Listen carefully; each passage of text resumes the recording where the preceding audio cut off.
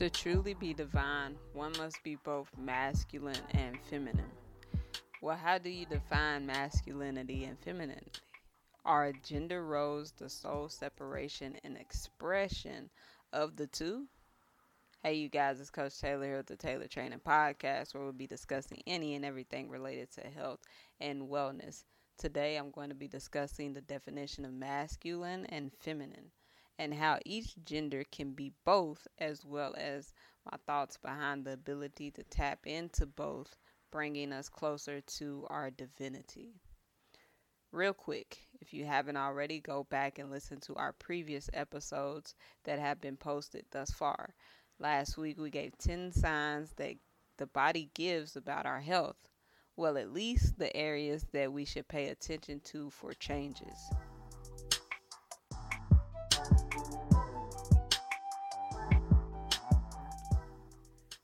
All right, now, y'all, this is an interesting topic for me, and I'm excited for the day we start having guests because I'd love to have a conversation about masculinity and femininity with someone else.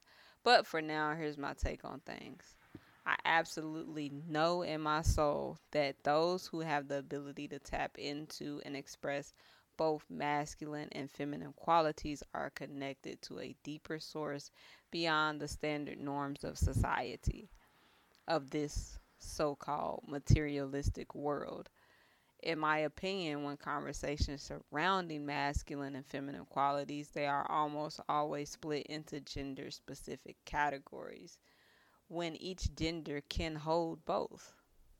For instance, when a man is interacting with his daughter or a woman or his mother, he isn't going to be this brash individual, all just rub some dirt in your wounds, masculine, manly man all the time.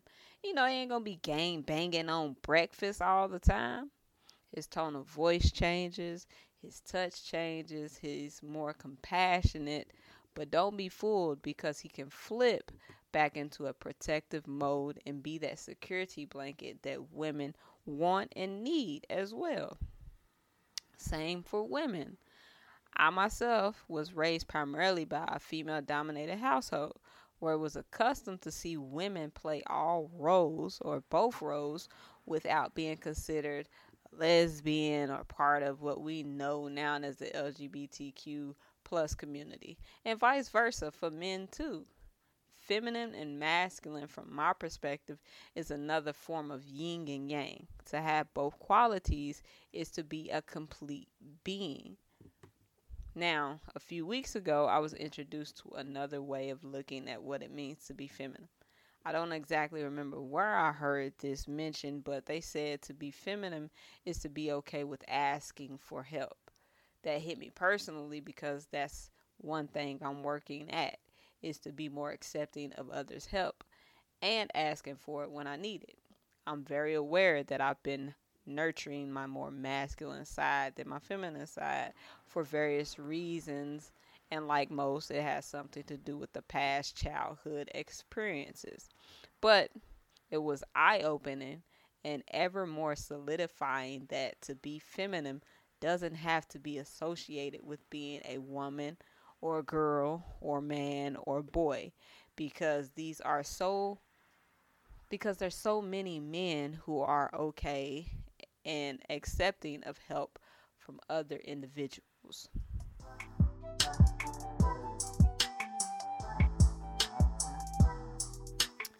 By now, if you've become a regular listener, you know I like definitions. So let's take a look at how these dictionaries define these words. Feminine, having qualities or an appearance traditionally associated with women or girls. The traditional definition is in the dictionary.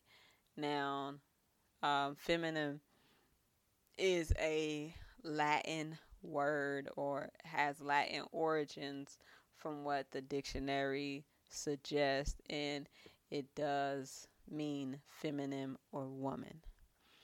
Feminine energy is nurturing, loving, receptive, compassion, and caring. Now for masculine Masculine is defined as having the qualities and appearance traditionally associated with a man or a boy. And then masculine energy is about doing and being, more action oriented. They're more stable and more predictable. Strengths are will, clarity, and focus.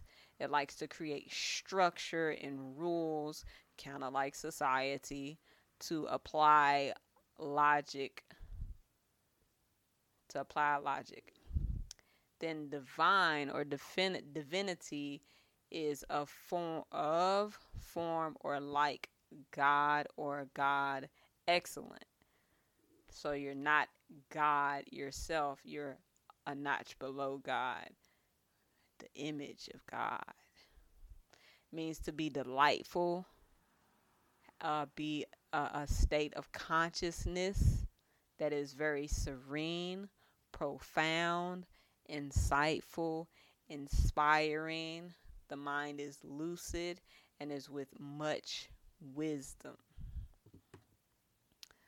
Looking up these definitions actually kind of strike a nerve, but I know my truth. For instance, the characteristics of having or being masculine is to be fearless and to have integrity. Well, that's just two characteristics or qualities. Like, for real, do I really have to be man-like or boy-like to be considered fearless, even though I'm a girl or a woman? And if you say no, then that just adds to the fact that both genders can be both masculine and feminine. And for those that truly believe God made us in his image, wouldn't he have made us with the ability or given us the ability to tap into both masculine and feminine qualities? God is all forgiving. He's compassionate, fearless, daring, and bold. He's everything. But only you can formulate that truth for yourself. But hopefully today's podcast gave you a different perspective and another way to look at things, because everybody has the ability to tap into their divinity and be God-like, because God is everything. He's not just man or woman. It's genderless. So, again, only you can formulate that truth for yourself. Thank you for tuning in to Taylor Training Podcast. You can find us at TaylorTrainingCoaching.com. Give us a follow on Instagram at Taylor Training and on Twitter at E_I_motivation. We also have a Facebook called Taylor Training Coaching. Be sure to join the group for exclusive content posted nowhere else. And please subscribe to our YouTube channel, Taylor Training Media. I'm Coach Taylor. As always, everything is motivation, love, light, and peace, y'all. And don't forget to go back and listen to our previous episodes. Have a blessed one. As always, everything's motivation.